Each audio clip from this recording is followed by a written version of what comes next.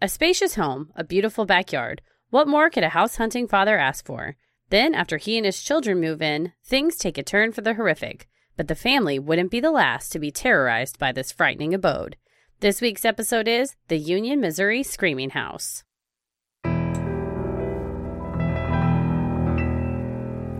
A bump in the night, your heart fills with dread. Probably a murderer who wants you dead. It could be a ghost, a demon, or worse. Perhaps you're the victim of a witch's curse. It's hopeless, you're doomed. You'd call a priest if you could.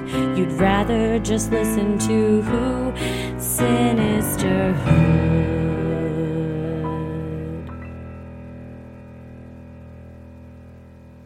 I'm gonna kill you. You know, they call Missouri the show me state. Ooh, show you what? Just proof, I guess. Evidence. Tits. I don't know. I feel like if anybody's the show me state for tits, it should be, well, New Orleans. I was going to say New Orleans is a city, but Louisiana, I think, owns that right. That's true. What are we? Lone Star State? Boring. Yeah. What does that even mean? God bless Texas. Doesn't matter. These colors don't run, baby. No. Oh, man. I don't think I've been to Missouri. Have you? I have driven through Missouri back and forth on the way to and from Chicago. That makes sense. Did you hear any screams as you passed through? I myself screamed in St. Louis when I jumped into an adult-sized ball pit, and somehow the area I jumped into, the balls had moved, and it was just a hard floor, and I hit my elbow, and I was real pissed. It's called the City Museum. I think it's called the City Museum in St. Louis, and it's a real cool, fun... It's not really a museum. It's more, there's an adult-sized ball pit. There's an airplane that's in a treehouse that you can climb up into, and an old bank vault you can go into, and that's cool. my time in St. Louis, and eating barbecue. First, don't ever jump into an adult-sized ball pit. That was on me. Yeah. Second, now that you mention it, I totally went to St. Louis as a kid. We went on a family vacation. Did you go in the Arch? There's whole years of my life that I might as well not have been around for. Yes, we went in the Arch. Same. Yes. Yeah. I have like a vague recollection. You're in this tiny little, it's a very tiny little thing going up, and you kind of look out of a window and see the city. That's what I recall. Yeah, that's pretty much it. I don't know why it was built. They call it the gateway to the West, but I think that it has to do with a lot of displacement of indigenous people and Native Americans. The Arch does? So, yeah, I think so. It's a tribute to them? The opposite. I think it's a tribute to let's expand westward, and so it's maybe not. I'm not besmirching the good name of the Arch. A lot of things that we love and respect turned out to have really upsetting histories. Yes, that's true. I did not know that about the Arch. Well, I also didn't know this about Missouri. This screaming, haunted, alleged demonic house. You know what? It must not scream that loud. Missouri. I haven't heard it. This was a Patreon suggestion from Kimmer. Thank you, Kimmer, on our Discord channel. So if you're a Patreon and you haven't yet jumped on the Discord channel or the Discord server, get on it because it's popping, y'all. There's a lot of good channels.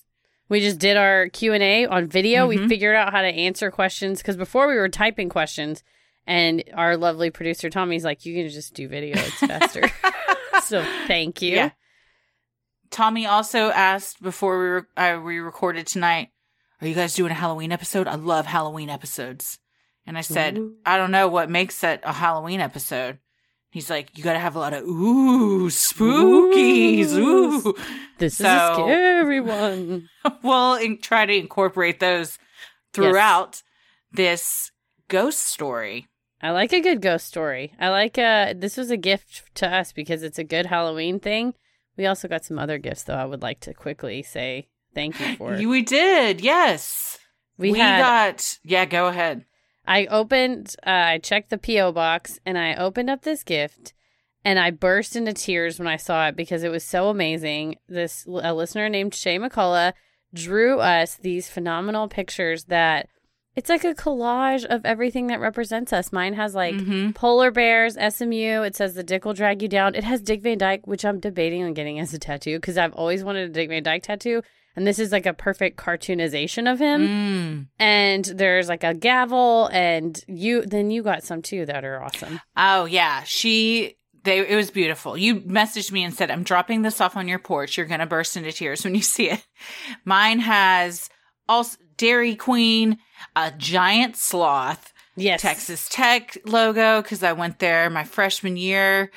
It has so many things, beautiful things on it. It says Detective Mommy Funny Pants, Yes. little badge. She literally, she wrote a very sweet note to us, and in it said, I took notes throughout a lot of your episodes so I could make sure that these were really personal. And I was like, that is amazing. It was above and beyond. And I was having a particularly difficult day when I got it. And I immediately grabbed something off the wall that was framed. And I was like, I don't care about this picture. I'm framing this right now. And I put it in my living room because I love it so awesome. much. I'm going to put it on I have a whole wall in our hallway that's Sinisterhood stuff. So I'm putting it there. And she also made a special one for Ella that has Ella's name beautifully written and a sloth on it. And it's in Ella's room. So... Well, So I very truly sweet. appreciate it. Thank you so much, Shay. We also received some amazing hand sanitizer, lotions, some really cool stuff from the good people at Love Dirty. I love my glam shell. It is a little thing that goes in your purse. Yes. That is a to-go hand sanitizer. First of all, this stuff smells so good. They're not paying us for this. I just really love this. They aren't. If you want to, we can talk offline. That's right. Exactly. But yeah, we just really appreciate it because it is not harsh on your hands, and I have eczema, and so does Tommy. So Yes, Tommy has stolen it from me. okay, rude. The little shell thingy, which is also my favorite, and it comes with refillable things to put in it. It was in his car, and I put it in my purse, and he's like, can I have that back? And I go, can you have back the thing that a listener sent me? Sure. My you can, gift. You can have this back. People are always messaging us, asking us if we have a P.O. box where they can send stuff that we might like, and we love getting things. There's no pressure to send us anything, but if you ever want to send us something, our P.O. box is 570626, Dallas, Texas, 75357. Yes. And we will, by we, I mean Heather, will go check the P.O. box. I love when She it checks it on her little runs. And I do. Walk through the neighborhood. Her little runs. I don't know why I called them little runs. I have a little fanny pack, and I put my mail in my fanny pack. And There I walk you go. home. I once had a boss that very unironically wore a fanny pack daily. I kind of am ashamed of my fanny pack, but it's so convenient. I love it. I got it. They're very convenient. Yeah. And now they're back. I mean, the hipsters brought them back, so. Oh, I did not know that. I'll stop being ashamed and I'll call they're a myself big thing. fashionable instead. And now if you wear it up around, strapped like a sash over your chest, that's the real hip way to wear it now. It's not going to fit that way. There's no way. Well, thank you, Kimmer, for this suggestion. And thank you, October, for Halloween. Because it's our favorite holiday. And we wanted a fun, spooky, ghosty story to get everybody in the mood. So we hope you like it. Ooh. Yes, there we go. It's a Halloween episode. Stephen LaChance was born January 3rd, 1965, in St. Louis, Missouri. He was raised in nearby Franklin County and calls Union, Missouri, a small town just outside of St. Louis, home. In his book, The Uninvited, The True Story of the Union Screaming House, he claims Union is where my roots are. At age 23, he married his childhood sweetheart, and the two had 3 children together. Lydia in 1988, Michael in 1989, and Matthew in 1991. I think it's important that we pause and say, while majority of this is from this book, I think the names and sometimes genders of people have been changed to protect the innocent. It's almost like it's a fiction story that got rewritten because several editors were like, you know what? I really think this would play better if the landlord was a creepy man named Carl Winters instead of a woman. You know, but his son, Elliot, is you just doxed him. Well, he's on the internet. I'm they're kidding. both all over they're both all over the internet. Don't be in Yeah. the newspaper if you don't want to be. That's true. hunting Don't ghosts live in in the a haunted newspaper. house if you don't want to be doxxed. Yeah. Or just live in a haunted house quietly like some of us. Unfortunately, things began to turn sour for the young father. First, his older sister Janice died.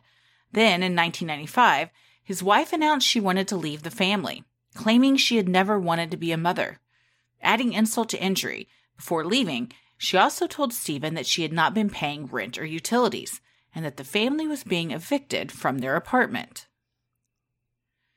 So he paints her as this horrible woman. Indeed. It's pretty shocking. She says, I want to divorce the children, according to his book. So, again, because so many things in this book we're not quite sure about, I don't want to say this woman was a horrible person, because we don't know. We don't know. So if you're listening, Mrs. LaChance, Former Mrs. LaChance, you may have been a very lovely woman. We don't know. It's the three sides to every story. His side, her side, and the truth. Mm-hmm. Stephen became angry and blamed God for the tragedies that happened to him. But his daughter had another way to cope. She told her dad that she continued to see her Aunt Jan standing in the girl's closet, wearing a flowing dress. Stephen shrugged this off as a figment of his child's imagination, but would soon learn that it wasn't so simple.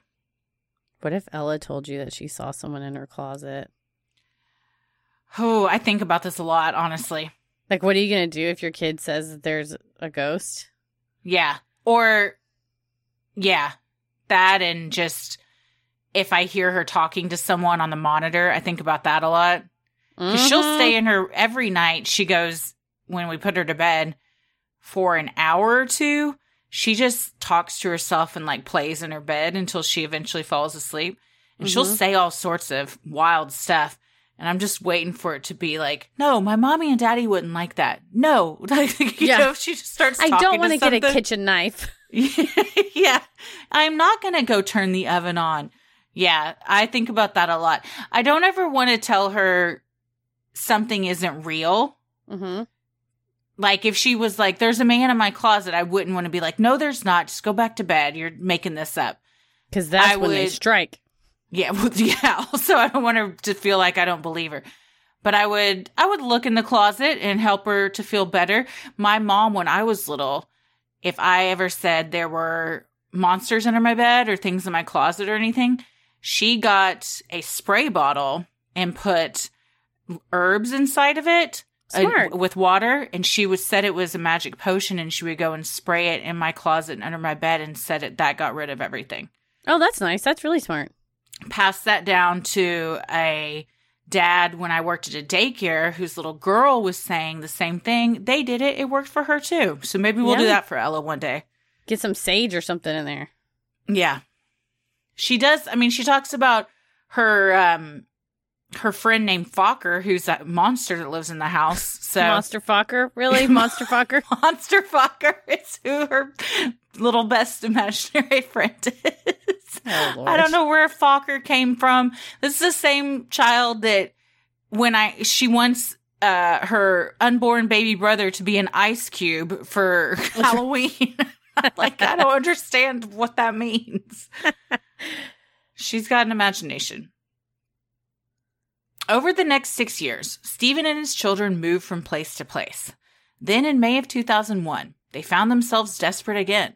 The lease on the apartment where they had resided for the past 2 years was up, and they had no place to go. Having reached out to countless rental ads in the paper, the single father was relieved when a man from one of the properties finally returned his call. A call he would come to regret. Whoa.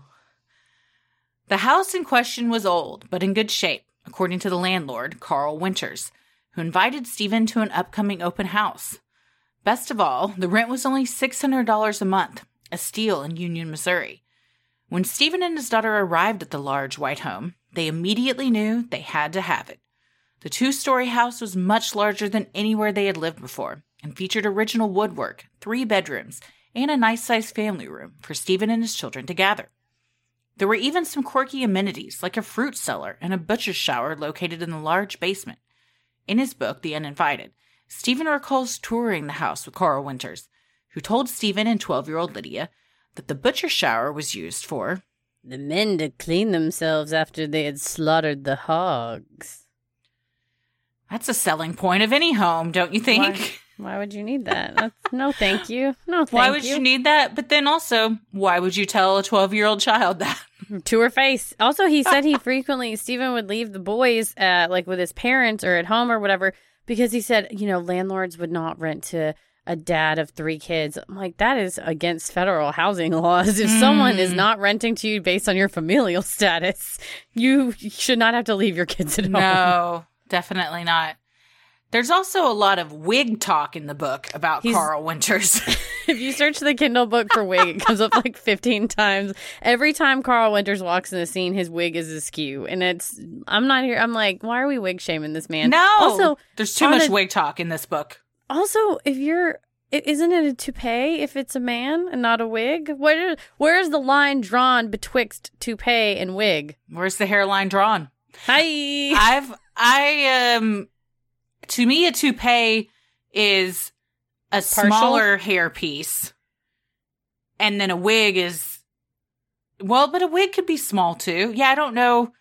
Probably originally it was toupee for a man. But now I think toupees can be for anybody, and so can wigs. Well, maybe too, it's like, not all squares are rectangles are squares. That whole thing, but it's like not all wigs are toupees, but all toupees are wigs, maybe. Like it's a specific versus a general. But anyway, this alleged Mr. Winters supposedly wore a wig all the time. That's another discrepancy we found. Everything I kept reading online, Stephen is calling it a landlady and a weird, eccentric landlady.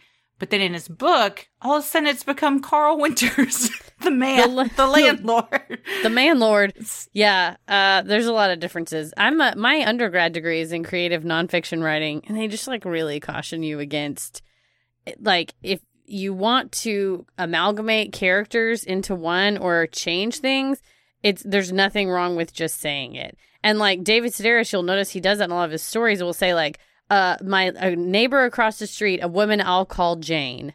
So that's not a person. So all he would have to do is say, the eccentric landlord who I'll call Mrs. Winters, or I'll call, Mrs. Smith or something. So I think the lines get a little bit blurred and gets a little confusing when you don't make those asides. Mm-hmm. And it almost becomes based on a true story versus the true story of.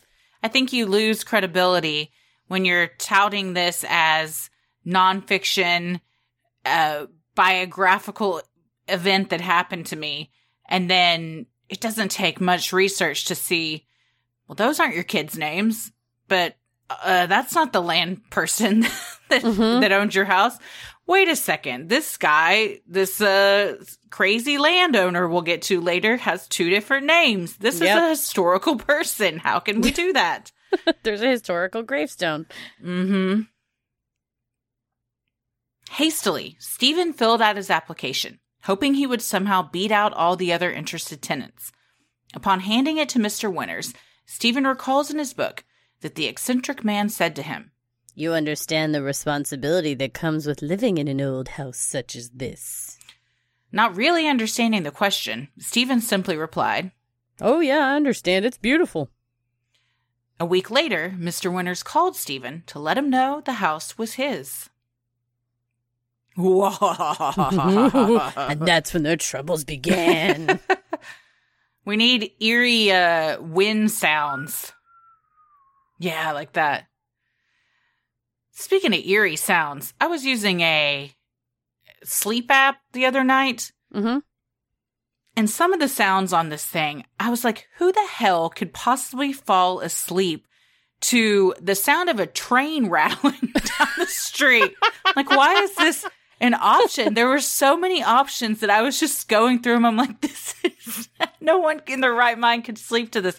Or maybe they can't. I don't know. I have to have just solid fan noise. I can't have the pitter patter of rain or anything where the sound changes a lot like that. Oh, with thunder or something. Or I like ocean waves. But yeah, there was one that I downloaded that was ocean waves and it was like, yeah. I was like, why do I want that? You're drifting off and all of a sudden it's just the ship's coming in and the birds are attacking. This is not relaxing. Yes. One of them was, what was it? it was fire crackling, but it just sounded like a house was on fire. It was just like, sounded like a blazing fire with so much crackling going on. I'm like, I would just have dreams that I was being burned alive if I was listening like to on this. Scrooge when he's being being incinerated and he's alive. That's not calming. Burning? No, very few of these things were calming.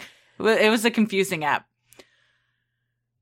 Well, the family was to move in over Memorial Day weekend. However, before the big move would come, strange and terrifying occurrences began in the apartment where they were still living. Though Stephen's sons, Matthew and Michael, had stayed behind on the tour of the new house, Matthew was somehow affected by it.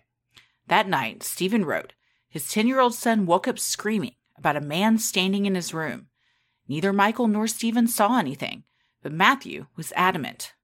Although Stephen brushed it off as part of Matthew's imagination, on his way back from the kitchen to get his son a drink of water, Stephen himself saw the shadow of a man run through the apartment. It's not what you want to see. No.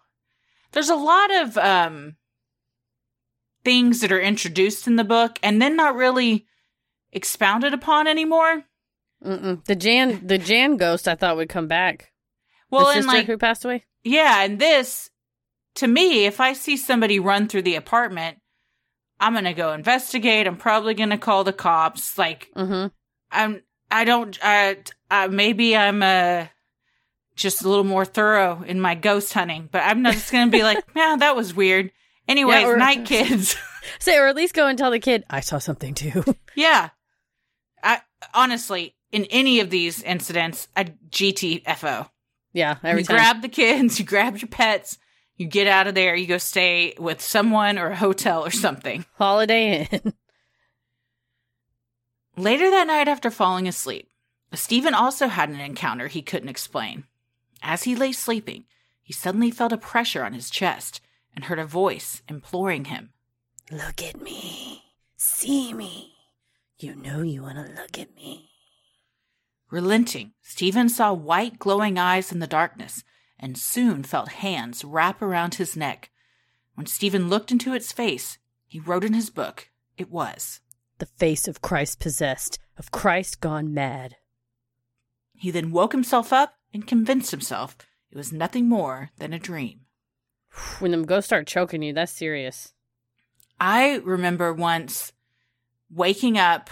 I was home from college, so I was at my parents' house at the time, and I think I was awake, but it was one of those like half awake, half sleepy things, and I was on my back, and I felt like there was something hovering over me, like the length of me, sucking like my soul, I guess, out of my mouth. And I could like feel it happening. This has happened a few times. I've actually looked it up, and it's a thing that people say that they have happened to them.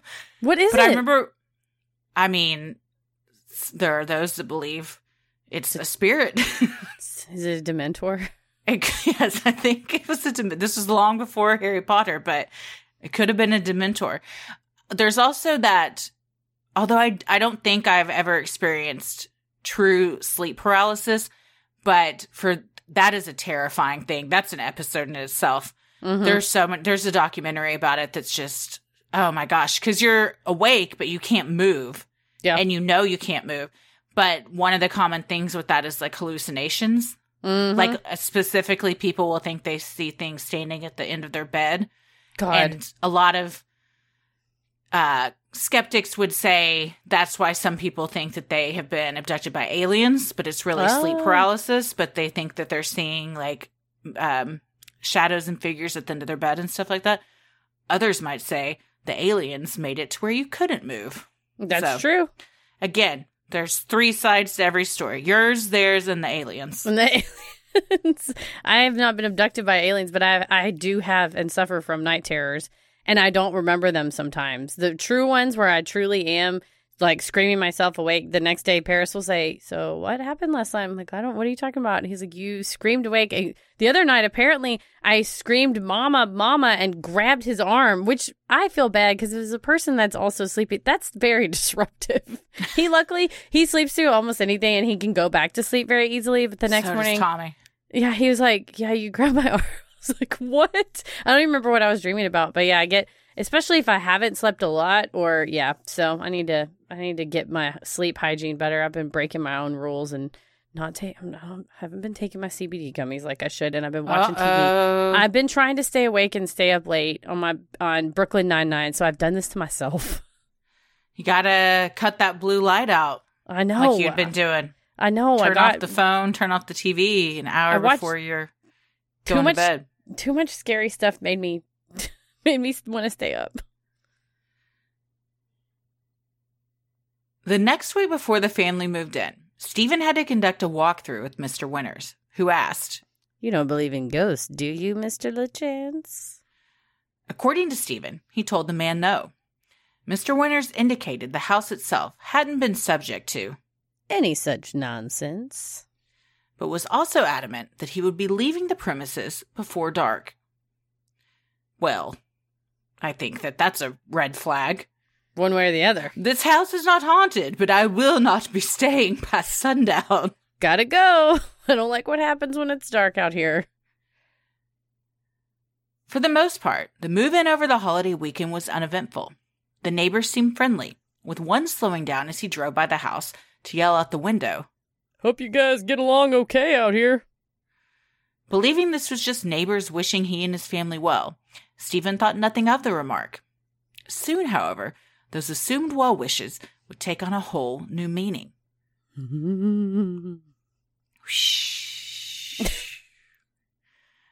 The very next day, Stephen began to discover some strange features about the house. For starters, all of the internal doors had hook and eye latches on the outside of the doors. Traditionally, locks are located on the inside of a door to keep people out. But these locks were different and seemed to be designed as if to keep someone in the room. Stephen writes in his book. This I have a question about. Yeah. I don't think ghosts would put locks on your doors. I think because the ghosts start busting out of doors, like they bust out the closet and then bust out the doors, that the locks, my conjecture, again, it's a thread that's dropped in the book. My conjecture is that that was what they were intended for. That it was put in by previous owners to try to keep the ghosts locked up. I don't understand ghost logistics. So the fact that a ghost can like enter a body or float and not have to walk, but would be stopped by a door hook, I'm not really, unless it's like blessed by the Pope door hook, magic. So they were trying to keep themselves in the room, but keep the ghost on the outside of the doors? No, because the locks were, like, if you're walking down the hallway, the lock is on the outside of the door. So right. If you're inside, you can't get out. And so I think because the ghosts were coming through the closets. Oh, I get what you're saying. So they're trying but that to also means that you've locked yourself in the room with a ghost if you're in there. You've locked yourself out of the room, to keep the ghost in. Yeah, it's a no-win situation. Here's the thing. It doesn't make sense to me. Don't rent this house. Also, you didn't notice that on the walkthrough? Man, I will say that part reminds me of Dexter season 4, the best season, with John Lithgow. Oh, man. When he's walking through John Lithgow's house and he notices all the locks on all the bedroom doors and everything. Such a good season. Such a good season. Bizarre things also occurred as the family began decorating. As Stephen tried to hang a large picture of 2 angels in the living room, he found that it seemed the house did not want those images hung. Repeatedly, Stephen would hammer a nail, hang the picture, and watch as the frame would slam down to the ground. The third time he tried to hang it, Stephen recalls in his book that he felt a rush of air and something hit the back of his ankles. The picture then fell off the wall, landing at his feet. Ghost is probably just trying to help you decorate and is like, that picture's tacky as hell. Do not hang that. There were all these cherubs in the living room that were like around the ceiling, also kind of tacky. Yikes. So he was like, oh, these angels will match these other angels. Again, yeah, maybe the ghost was like, you know what? I've dealt with these stone cherubs for long enough. I cannot have any more.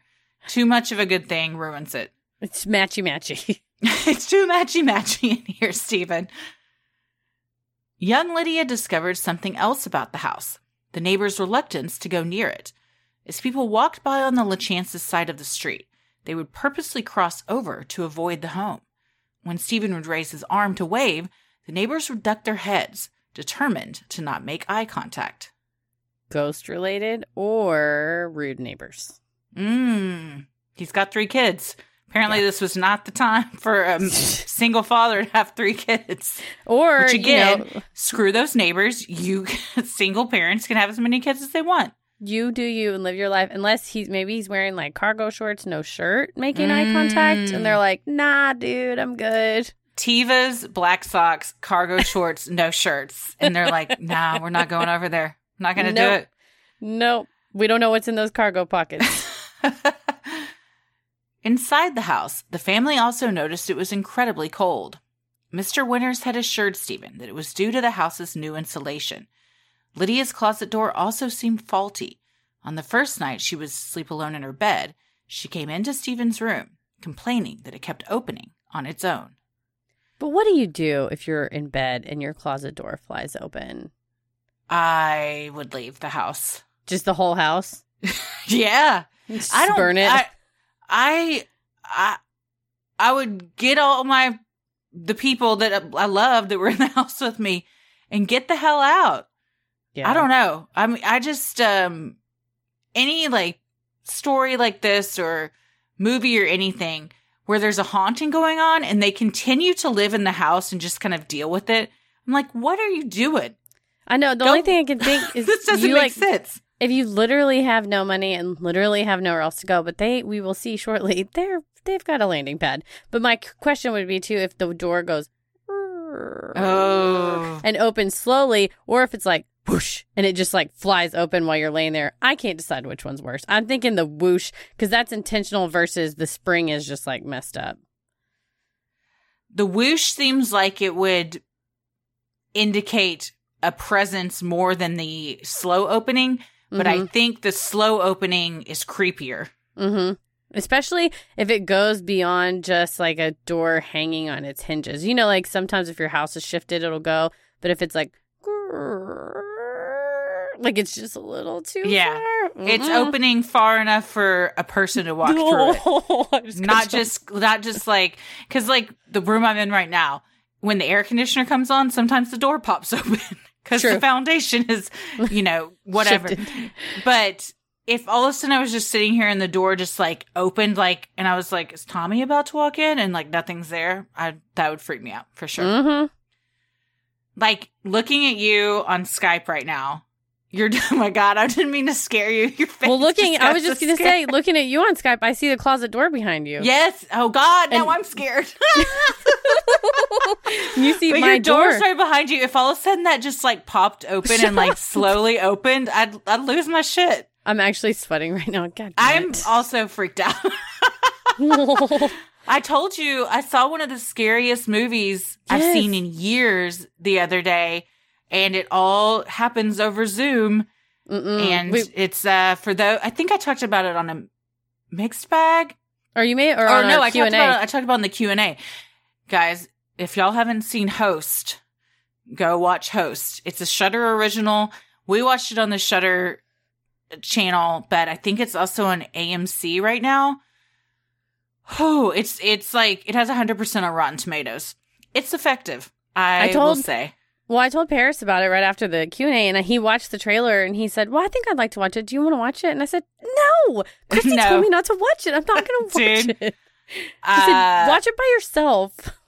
I thought I was going to go into labor. God. I was like sweating. So I was literally like shaking at the, because it's just when you're like tense and adrenaline, you're like holding like tension in your body for so long. Whew. Yeah. It's good, though. If you want a good, scary movie this Halloween, go watch Host.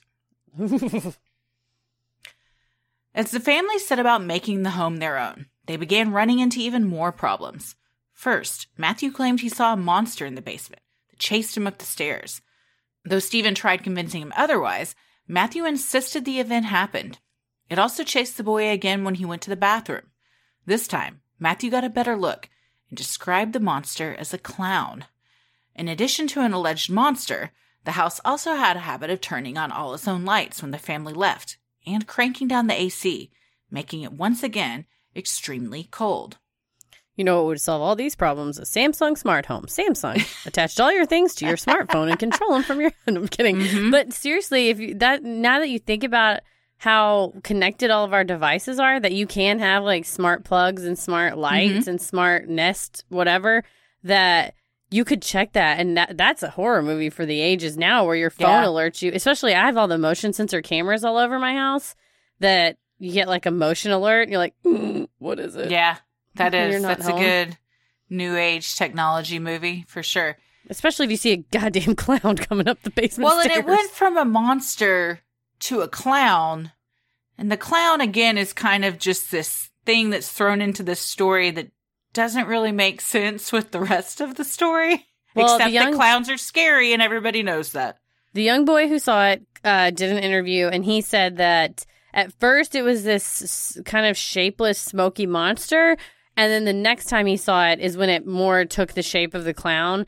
And according to the Vatican report, I use air quotes, that was posted on Facebook and riddled with typing errors and spelling errors. But according to the Vatican report, the demon wants, or entity, spooky thing, wants to take the shape of a clown to mock the child's innocence. Okay. So it's like a Pennywise situation. Yeah, I guess takes so. on the worst, the fears that you fear the most type thing.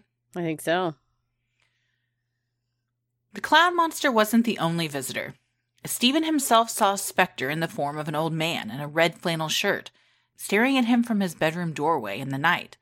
Stephen also felt electrical feelings, almost like a current moving through him, while standing in the living room one day. In his book, he recalls, "That was the first time I felt its presence. I can't describe it any better than it felt like an electric current running through my body, bringing tears to my eyes and bumps to my arms." Stephen's father, who came to check out the house's electrical issues, hoping to get to the bottom of the lights-on issue, also felt the same electrical current. I have a question. Do you think this was an orgasm? I was going to say, I think it sounds like he's in love. It's like, yes. My pulse raced. I began to sweat. I had an electric feeling. My eyes rolled back in my head. It sounds like you just had a real jolly time. Yeah. He was feeling something. I don't know if it was himself or something. He just got the feels from something in the air. I mean, a flannel shirt can be sexy on the right form. That's true. Although, can you imagine that's the worst kind of ghost? It's just walking through your house like, what are you doing here? Just a confused. Just a lumberjack. Yeah, lumberjacks can be hot though. True. Could have been a hot lumberjack, and he's just like got an electrical feeling. I don't want to say this. What a prim and proper way to describe an orgasm. Electrical feeling. With tears in my eyes and bumps on my arms. But sexy lumberjack, the brawny paper towel guy. I don't know how it is if you're allowed to be horny for a fictional cartoon character that represents paper towels, but yeah. Also, you're rewatching Schitt's Creek. Mm-hmm. I don't know if you've gotten to that season. What? Yeah. Yeah. He's in season 1, isn't he? Yeah, he's in season 1. He's kind of a sexy lumberjack. In his red flannel and that beard. Mm-hmm. Perhaps one of the most terrifying incidents occurred as Stephen and his kids sat in the living room one night, playing a game of Monopoly and discussing their upcoming stay at Grandma's house while Stephen would be away on business. Luckily, the children's backs were to the connected kitchen. However, Stephen was facing that direction, and to this day remains haunted by what he saw. A dark figure of a man made up of black smoke. Stephen turned his eyes away, convinced he was imagining things. However, when he looked back up, the man was indeed there, and moving closer to him and the children. That's the spooky part, is it starts to gain on you. It starts to come in the room. Mm-hmm. Terrified, yet trying to remain calm as to not upset his kids, Stephen suggested they all go out for ice cream. The excited children bounded for the front door, with Stephen close behind. As he locked up behind them, Stephen was hopeful they had escaped the potential wrath of whatever that was. But just then, as Stephen closed the front door, a loud scream emanated from the house. Stephen wrote, It was the voice of a man screaming in pain. So loud it could be heard by the neighbors' dogs. Wrapped with fear, Stephen yelled to his kids, "Get in the car!" As the family pulled away from the old white house, Stephen recalls in his book hearing Matthew shakily say, "Daddy, the basement monster's standing in the upstairs window." Looking up, Stephen saw the same figure he had seen in the kitchen doorway, watching them as they drove away. That night, the family slept at Stephen's parents' house. It's the right thing. Well, it's about time. Yeah, get the fuck out of there. Get the fuck out of there. The first sign in that picture slamming down off the wall 3 times, I'm done. Yeah. Man, it's like, what is your tipping point? That's a good question as far as haunting. It's something you don't really consider, I guess, until you've been in that situation. I feel mine is low. Yeah, I was just saying, it's like one thing is a possibility. Like sometimes, and I'm in the Sinisterhood podcast studio, and we attach some of the foam pieces to the wall, and sometimes they'll just like fall, or like, it's like a miss, like they're not hung all the way on their nail. So if like one falls down, I'm not going to be like, oh my God, this studio's haunted. But it's like if one fell down and then another and then another and then another. What if they all fell off the wall at the same time? Oh, I'm imagining how I would feel because I can see them right now. If all of a sudden it was just boom, and they just fell down. It's like that scene in Sixth Sense where all of a sudden, like all the cabinets in the kitchen just fly open. Oh my God, I'm sweating so hard. You're safe. The door is shut and all the foam is on the wall. The door is shut for now. Rodney's got my back. The studio skeleton, Rodney. Yes, he's got my back. He's your protector in there. He's benevolent. Stephen was torn. On one hand, the events that had transpired were nothing short of horror movie material. On the other hand, he had sunk all of his savings into moving into the house. After a week-long business trip and the kids staying with Grandma and Grandpa, the LaChances decided to go back home. I think, you get a little distance and you're like, maybe it wasn't so bad. Maybe we didn't see a clown in the window. That's what he says in his book, is that I had convinced myself that none of it had really happened. I could not convince myself of that. I'd be like, no, there's a smoke monster that lives in our house and is trying to kill us all. We're never going back. We're living in a goddamn episode of Lost. Stephen and his parents investigated the house and discovered an old shed in the backyard with items that seemed to belong to previous tenants.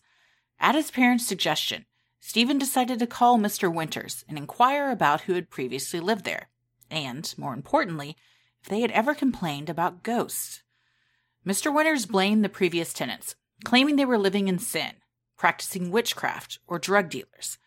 The old man also recalled how one of his previous female tenants claimed to have seen her dead father visit her. In fact, several of the items in the shed belonged to the young woman.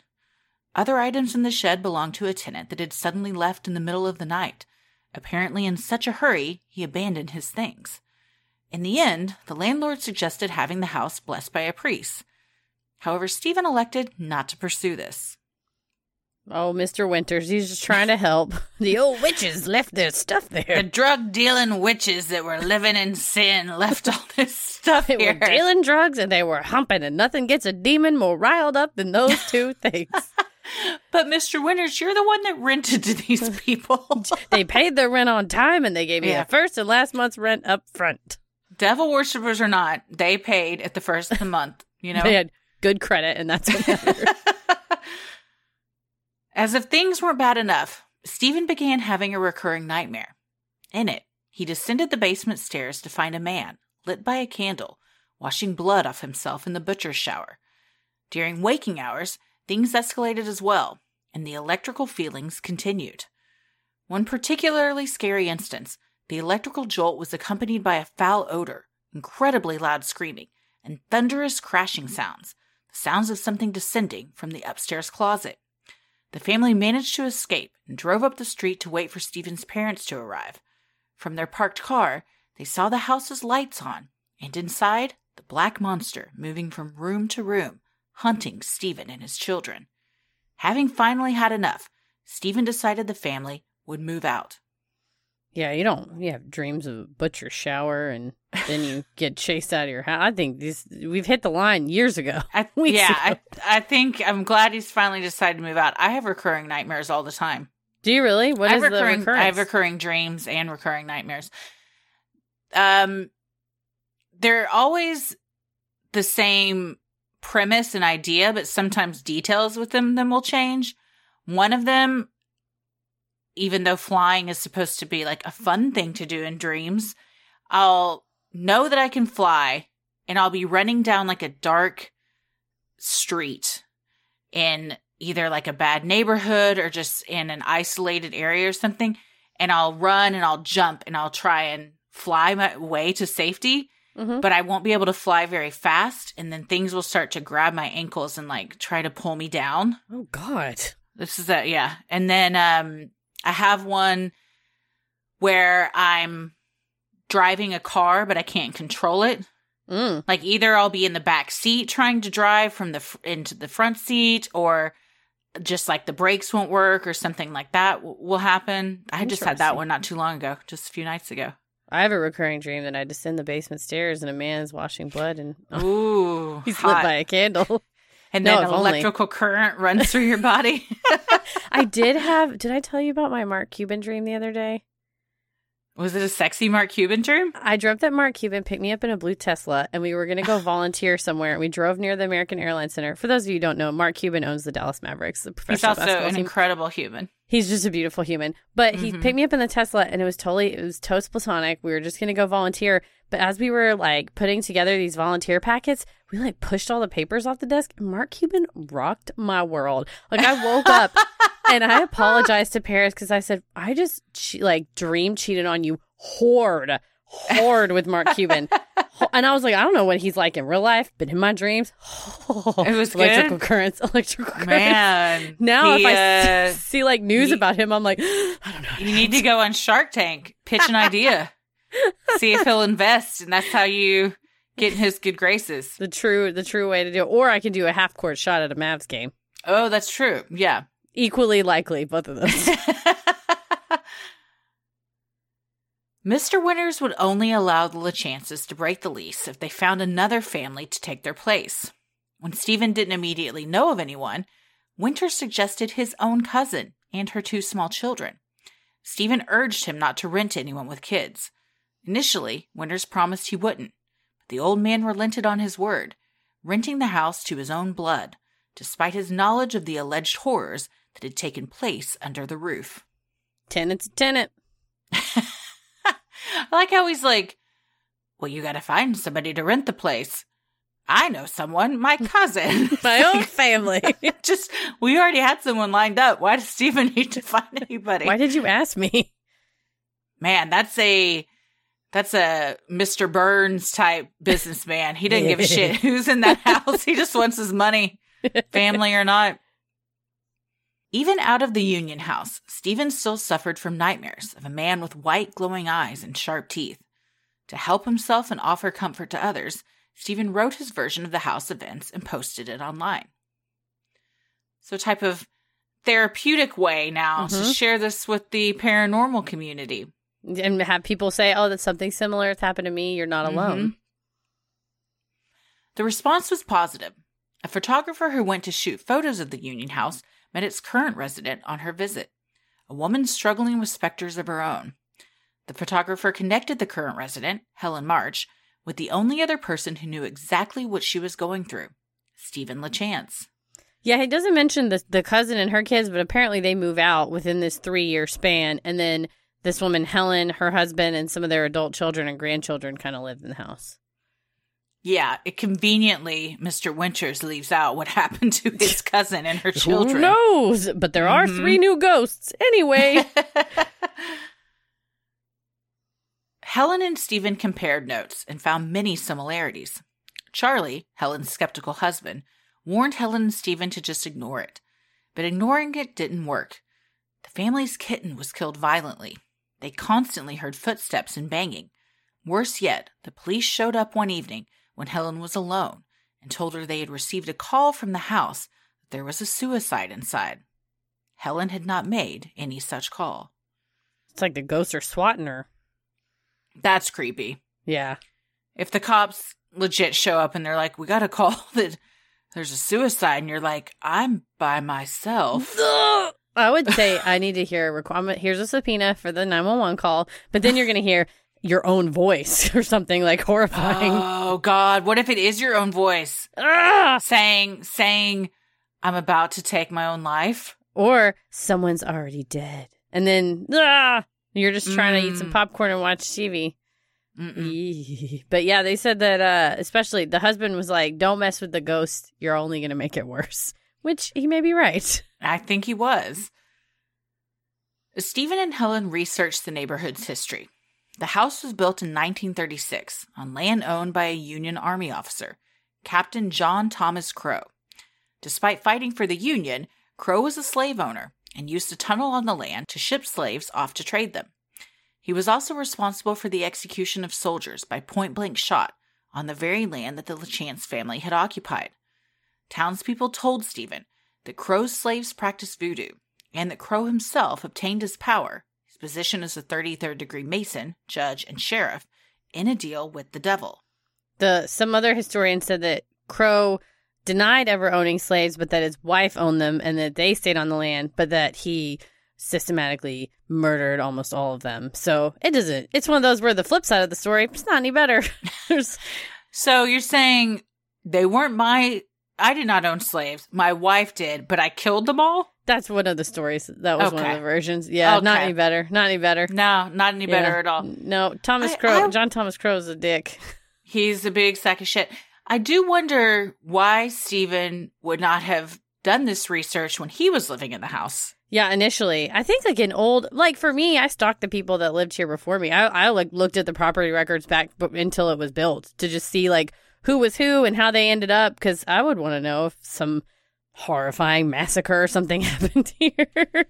The girl that lived here before us, all I know about her is that she had a wine of the month subscription. Hell yeah. And one day a case of champagne showed up on our doorstep, and I was like, oh man. And it was nice. I looked all of them up, and she had forgotten to cancel it. So I found her on Facebook and I messaged her, and I was like, hey, I think your champagne is here.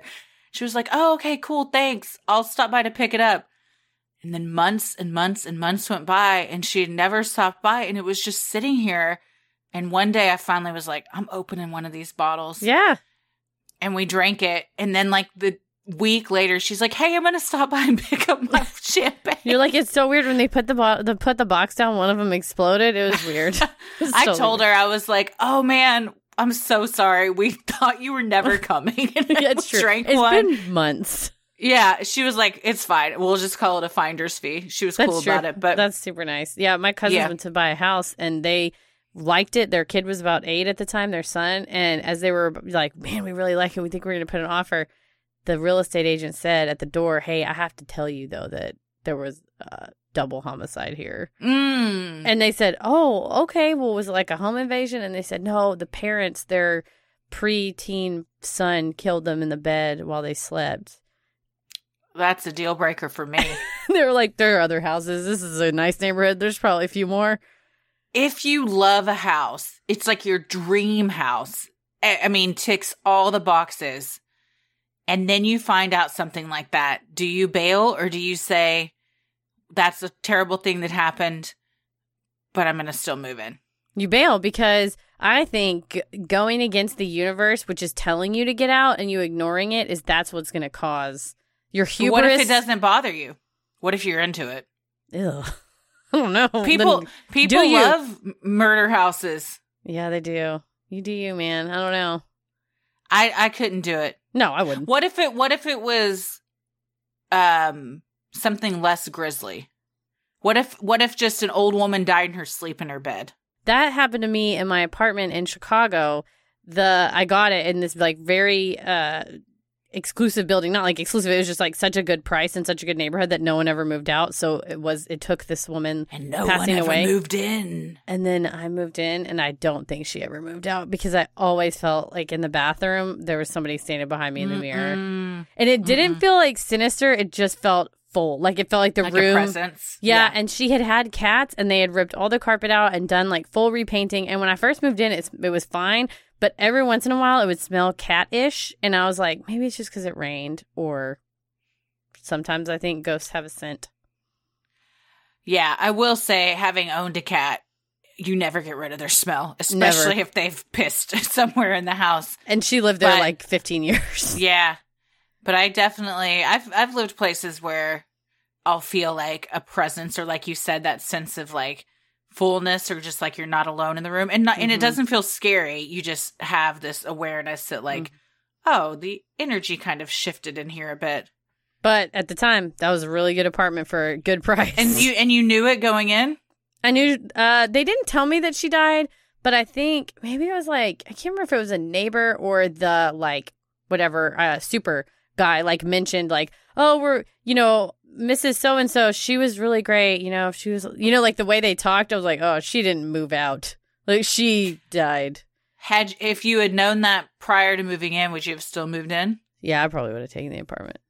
It was so good. It was. So it's the grisliness of the crime. I think so. Is the line that we don't cross. I think so. Stephen and Helen then enlisted the help of Betty, a psychic who gave tours of a nearby haunted historical mansion. Her presence was not welcomed by the spirits, which almost immediately lifted her off the ground and tossed her against one of the home's walls. In her investigation with EMF meters, Betty and her assistant Lee encountered an unfriendly male ghost who asserted his dominance upstairs. There was an EMF reading on Stephen LeChance's YouTube page, the audio of which kept saying, "I like the boy. I like the boy." Yeeks. Yeah, it's freaky. Worse yet, the basement, the place that haunted Stephen's dreams, was, according to Betty, a vortex that allowed spirits to freely come and go. Aside from telling Stephen and Helen to avoid the basement, Betty didn't do much else and left. She got her ass tossed against the wall. I don't blame her. Bail, girl. Get on out of there. You did what you had to do. She's like, get out. Don't go in the basement. Peace. You like come in the house and go, move the fuck out. How about that? And then they say, are you a psychic? No, I'm just a smart person. Did you see my ass get tossed into the wall? Why would anyone live here? Helen's family continued being hounded by ghosts. They heard growling animal sounds, sounds of children giggling, and even saw a ghostly infant outside in the front yard tree.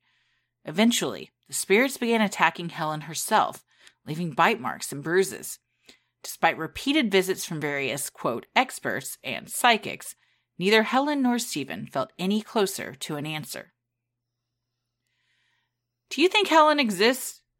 That's what I was really trying to type every possible Googlance I could, where it was like Helen March, Union, Helen from Uninvited, Helen from Union Screaming House. Surely, I told you, I would think either her name was changed to protect the innocent, or I don't, ... or she didn't exist. I have not found anything that this woman is a real person. Yeah. I mean, she, for all we know, her name is, Lucy Jones or something. It's a full fake name just because, as we'll see, things go pretty badly for her. Yeah, I could not find anything that corroborated her existence. Mm-hmm. When a lackluster blessing from a priest did nothing, Stephen assembled a team that began calling themselves MPR, Missouri Paranormal Research. The team investigated the house.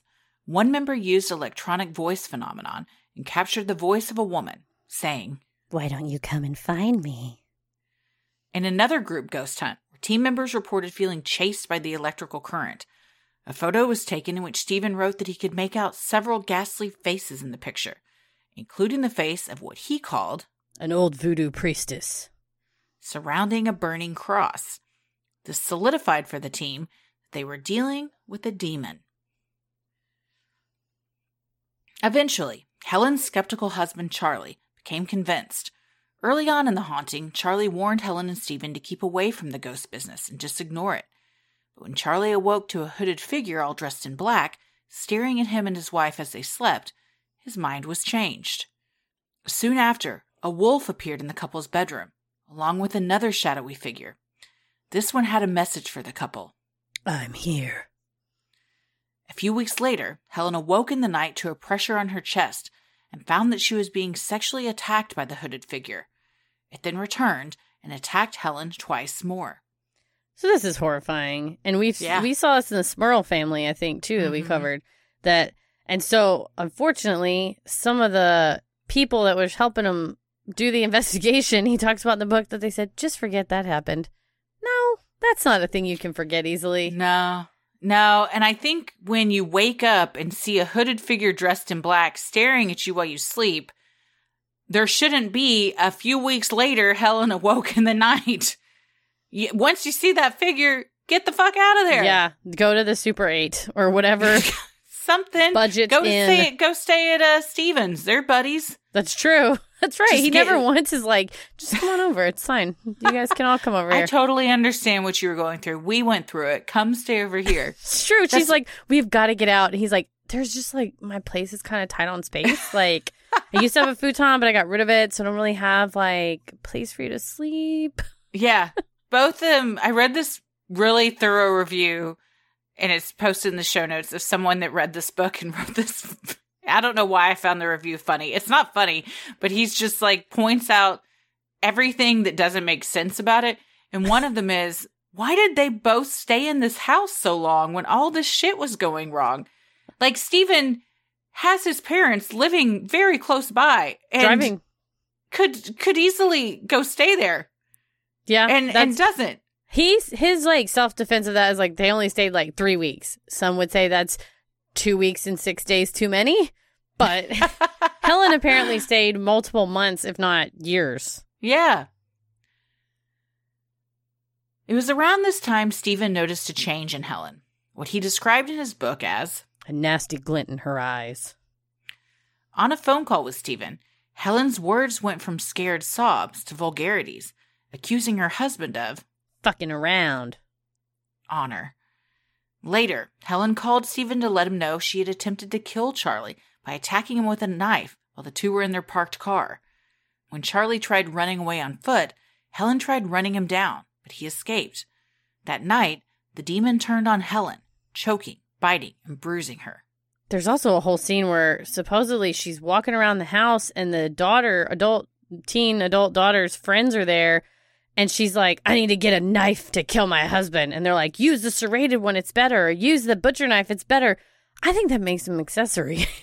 They were encouraging her. I read that it happened at his job and that all of that was the coworkers saying that to her. So there's a lot of variations. Yeah, she did. It was during lunchtime. She went and visited him at lunch, and he was excited to see his wife at lunch, and soon was no longer excited because she tried to stab him in the thighs. Yeah. It's a weird one. Some would say she has now been possessed by this demon, and because Stephen said like her eyes started to turn black, which can be a sign of possession, and she's obviously like using language that isn't something she would say and everything, but yeah, they said that it's like oppression and then possession, so that she was in the oppression phase. Mm-hmm. Frightened for Helen and her family, Stephen contacted renowned demonologist John Zaffis for help. Since the attacks were escalating, Stephen and John decided to contact a priest to conduct a proper ceremony. Eventually, the two enlisted the service of Father Paul, who touted himself as psychic priest. It's a TV show I would watch in a second. Oh, Father Paul, psychic priest. Psychic priest. One evening, Helen felt ill and scared, and once again called Stephen for help. He took her to the emergency room, where her blood pressure was 209/198, but her pulse just 40 beats per minute. After she confessed to the doctor to having both homicidal and suicidal thoughts, she was admitted to a behavioral health unit. I'm not a doctor, but those are very bad vital signs, I think. Why are you calling Stephen? Why isn't your family that lives in this house with you taking you to the hospital? It's a good question. Or calling just straight up 911. Yeah. After her release, Helen's family moved out of the house, and Helen began staying with one of her adult daughters. But her condition only got worse. She began getting violent with Stephen during their visits, and her daughter said she would be crying one moment and cursing the next. Well, I'm glad she's finally out, but again, it shows that she had somewhere to go. True. The adult daughter lived a little bit away. Not super far because Steven was still able to see her, but yeah. Yeah, it's, it took her getting committed to a facility. Mm-hmm. Finally, on Halloween night, 2005, Steven received a pounding at his door around 8:30 in the evening. Through the peephole, he saw Helen, wild-eyed and cursing, demanding to be let in. He also saw she hid something behind her back. But before Steven could call the police, Helen was gone. When he contacted her daughter, she warned that her mother had a gun and was sitting outside of the Union house, threatening to take her own life. It's escalated. She has showed up to your door with a weapon. It has escalated for sure. Maybe you should have called a priest a lot earlier and not try to handle it yourself like Scooby-Doo and the gang. Helen's daughter arrived and managed to shake her mom out of the evil blackout, taking Helen back to the mental hospital. Over the next 2 years, Helen underwent treatment from a psychiatrist and a priest. She was also prescribed medication that seemed to help quell her episodes. So this is one of those things we see a lot with hauntings stories is, was something really going on? Was the person just suffering from a mental illness and these were hallucinations or whatnot? Since Steven claimed he had also experienced the same thing, one might say no, it was a legitimate haunting, but who's to say? Yeah, and I think the mind, if you lived in the house and, he was never physically attacked or sexually assaulted in the house, it was more, except for, I guess the early on dream with the choking thing, it was more like seeing stuff. And I wonder, if you happen upon a person who is predisposed due to some mental illness and you say, because it said when they first met, they compared notes and they kind of, went over what happened. And if you say, oh my gosh, I saw a black hooded figure, who's to say this person, if she hasn't seen one, then will manifest that later and see it later. But, or especially like there's bite marks or scratch marks, is that self-inflicted? Yeah. Definitely. But the super scary thing would be if it's not self-inflicted and people think it is, and you're like, please help me. And they're like, yeah, just take some medicine. And they just commit you to a hospital. And write you off. Yeah. And of course there's no attacks in the hospital because you're not in the haunted house. You're now away and safe. Today, Steven works in the paranormal field, has a local radio show in Missouri called Haunted Survivor, and speaks at paranormal conventions. In 2014, he wrote a sequel to his book, The Uninvited, called Blessed Are the Wicked. As for the house, Steven claims the Roman Catholic Church issued a 156-page report calling the haunting a demonic infestation, oppression, and possession. However, the only available report of these claims is a copy and pasted documentation on the official Union Screaming House Facebook page.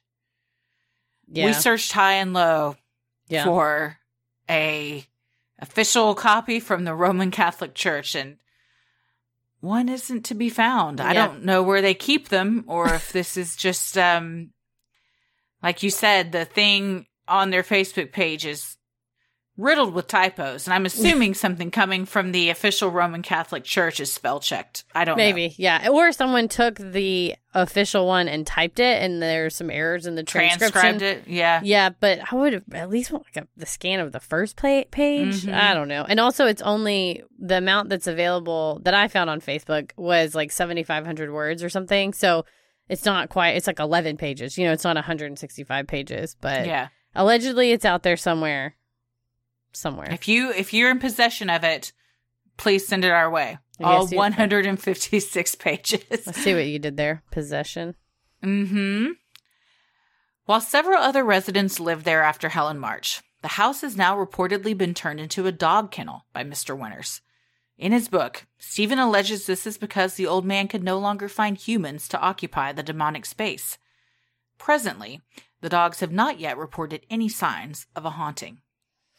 And I was trying to find the address of it, and I found what one of the paranormal websites called The Closest Approximation, and I looked up the property records. It appears that there is still a house there. Well, there's at least a building, so there's a land value. I was looking at property records. There's a land value and a building value, And then I looked up who used to own it, and then it got foreclosed on, it looked like, and now an LLC owns it. So there's no Google Maps of this alleged address, though. I tried to drag the little man.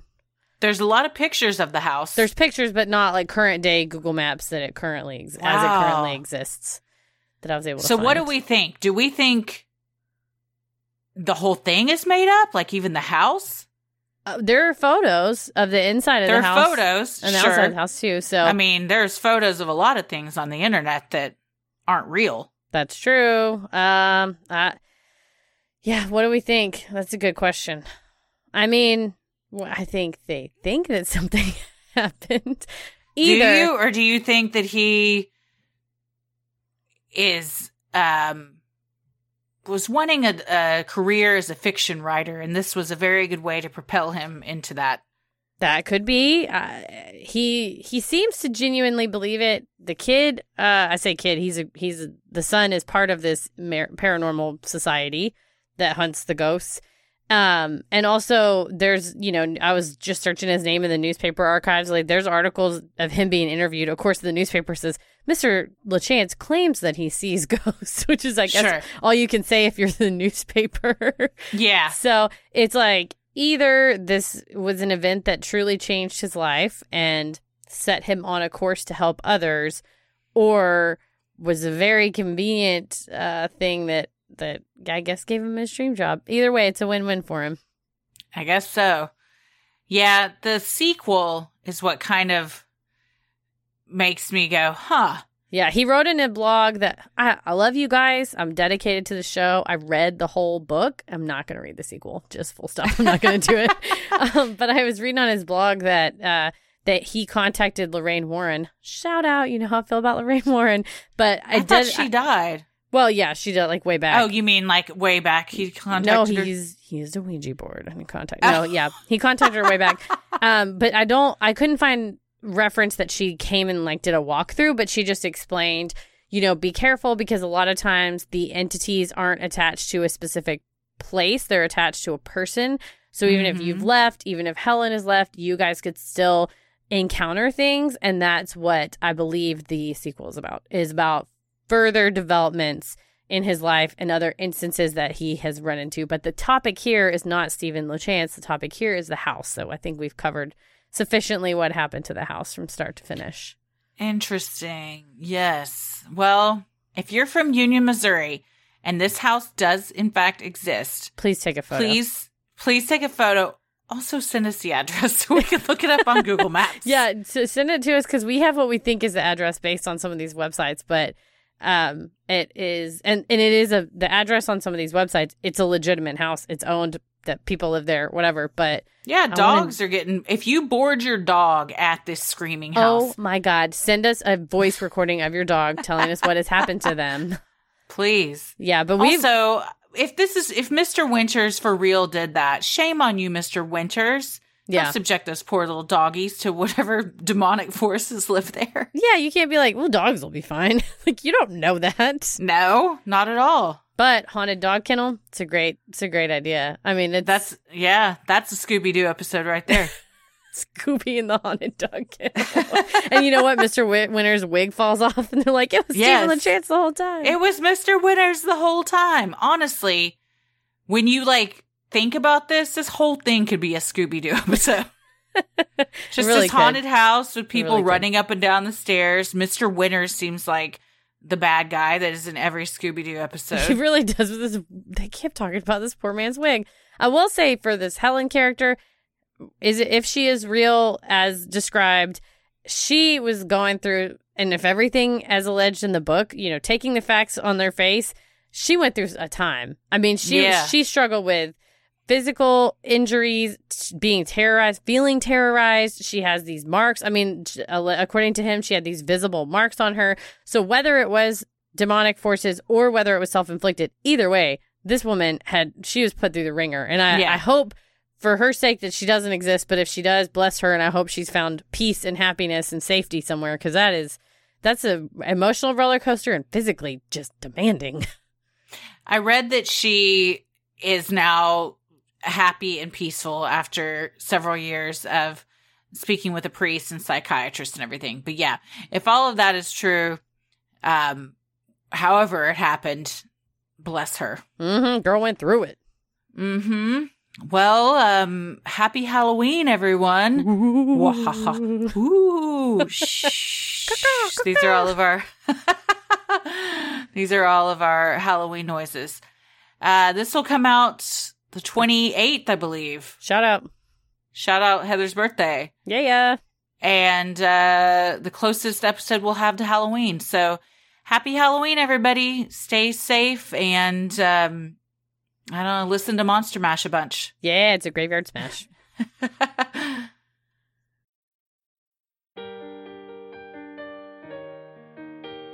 We love providing Sinisterhood to you at no cost. So if you like what you hear, consider supporting the show by donating to our Patreon. We're a small operation, creating the show for you by researching, writing, recording, and producing it ourselves. Any amount is sincerely appreciated and helps offset the cost of making and hosting the show. As a thank you, you'll also get some sweet perks like ad-free episodes, a Sinisterhood sticker, membership to our exclusive Patreon Facebook group for those in the Rolling the Airwaves tier, a special shout-out on the show, a monthly bonus mini-sode, and patron-exclusive video and audio content, including some fun new additions that we'll be rotating in with our mix bags to bring you fresh weekly content. You also now have the fun perk of access to our Discord server, where you can connect with other fans in real time and discuss the latest in true crime, share personal ghost stories, or just post adorable pictures of your pets. We'll also be hopping on occasionally and hosting monthly Q&As where you can ask us all your burning questions. For our patrons not in the U.S., you now have the option to pay in pounds or euros, saving yourself the cost of the conversion fee. Annual memberships for tiers are also now available. Those that select this option will be rewarded with a free month of membership. For more details on all of this and specific member tiers, visit Sinisterhood.com and click Patreon in the top right corner to join today. And make sure you stick around after our sign-offs to hear your shout-out. So many of you have been tagging us in pictures of you sporting your sweet Sinisterhood merch. Keep those pictures coming. We recently added a new tote bag design and socks, and I personally think they would make amazing holiday gifts. So if you want to get some cool Sinisterhood swag for yourself or someone you love, something like a t-shirt, mug, tote, or even clothes for your kiddos, visit Sinisterhood.com and click on Shop in the top right corner. The best thing you can do to help us grow is like, review, and subscribe on Apple Podcasts or wherever you listen to your podcasts. And please tell a friend who you think would like us to check us out. It means so much to us and really helps small podcasts like us get more exposure. You can follow us on Instagram and Twitter at SinisterhoodPod and like us on Facebook at Sinisterhood. Christy? I'm on Twitter at Christy or GTFO and on Instagram at Christy M. Wallace. Heather? I'm on Instagram at Heather vs. the World and on Twitter at MCK vs. the World. As always, the devil rules the airwaves. Keep it creepy. Hey everybody, thank you so much for supporting the show on Patreon. Here are your special Patreon shoutouts. Lauren Birchlove, Kat Ramirez, Jessica Manning, Jacqueline Siegel, Taylor Walters, Alexis Wagner, Christina Redwood, Katie Manzione, Heather S., Caroline H., Emmett Pearson, Sarah Dawn, Dana, Ashima, CR, Christy Marshall, Rachel Brinke. Shout out, we were just on her Business Bites podcast recently, and we had a great time, and we sincerely appreciate the support. Yes, it was super fun. Go listen. Caitlin Morale, Lisa Murphy, Sarah Donnell, Hannah Cortade, Stephanie Parker, Lisa Haig, and Jess F. Thank you guys so much for supporting the show. We sincerely appreciate it, especially during these trying times. We couldn't do this without you. Stay safe, stay healthy, happy Halloween, and keep it creepy. Shh. Kaka, kaka. Sin